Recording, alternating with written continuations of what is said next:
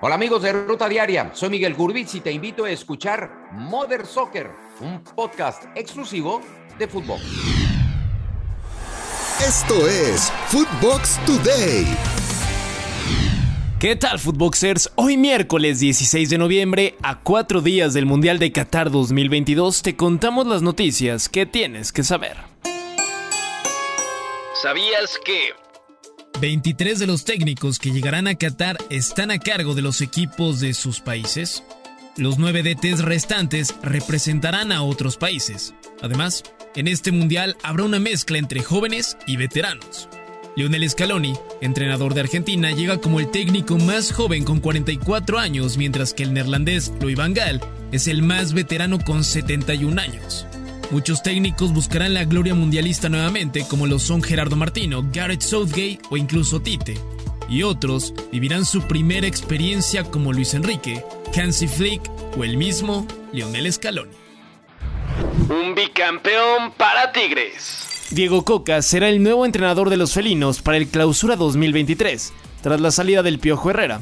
Coca dirigirá su cuarto equipo en la Liga MX tras haber sido técnico de Xolos, Santos y el conjunto de Atlas.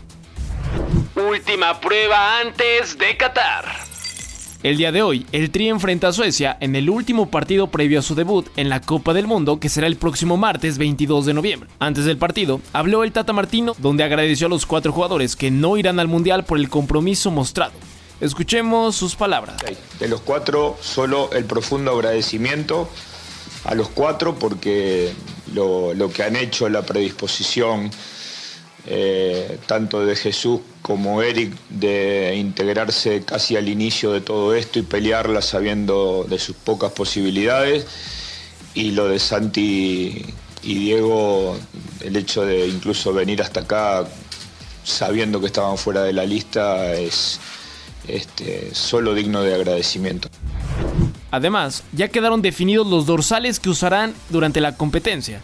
Nuevamente, Guillermo Ochoa usará el 13, mientras que el número 1 será Alfredo Talavera. El 10 de este equipo será Alexis Vega.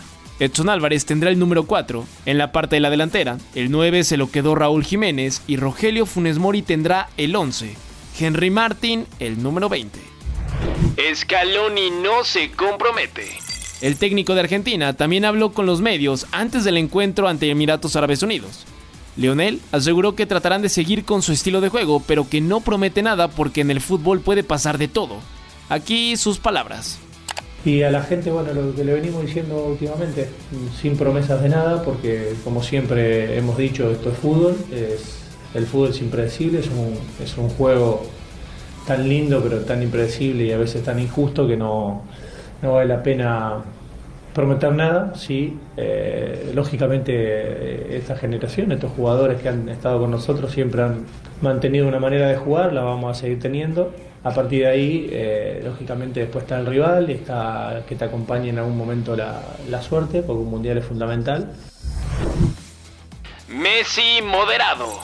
El astro argentino Lionel Messi, en plática con Jorge Valdano, aseguró que sería un error el verse como los grandes favoritos a ganar la Copa del Mundo.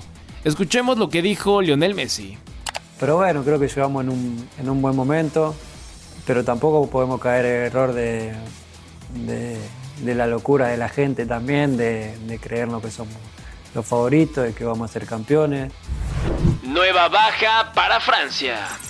Christopher Nkunku se perderá la Copa del Mundo después de lesionarse en el último entrenamiento de su selección. La federación informó que el jugador de Leipzig sufrió un esguince en la rodilla izquierda tras sufrir un golpe accidental por parte de Camavinga. Además, hay preocupación con Karim Benzema, ya que solo pudo entrenar 15 minutos y sigue sin estar al 100%. Tensión en Portugal. Circularon 2 videos donde se puede ver a Cristiano Ronaldo en momentos incómodos con 2 de sus compañeros de la selección lusa. El primero fue cuando saludó a su compañero Bruno Fernández, quien le hizo un gesto extraño. Posteriormente fue con Joao Cancelo por una broma que intentó hacer el bicho. Sin embargo, el defensor del Manchester City no le gustó para nada y lo observó con cara de pocos amigos. ¿Mala relación en el grupo? Esto fue Footbox Today.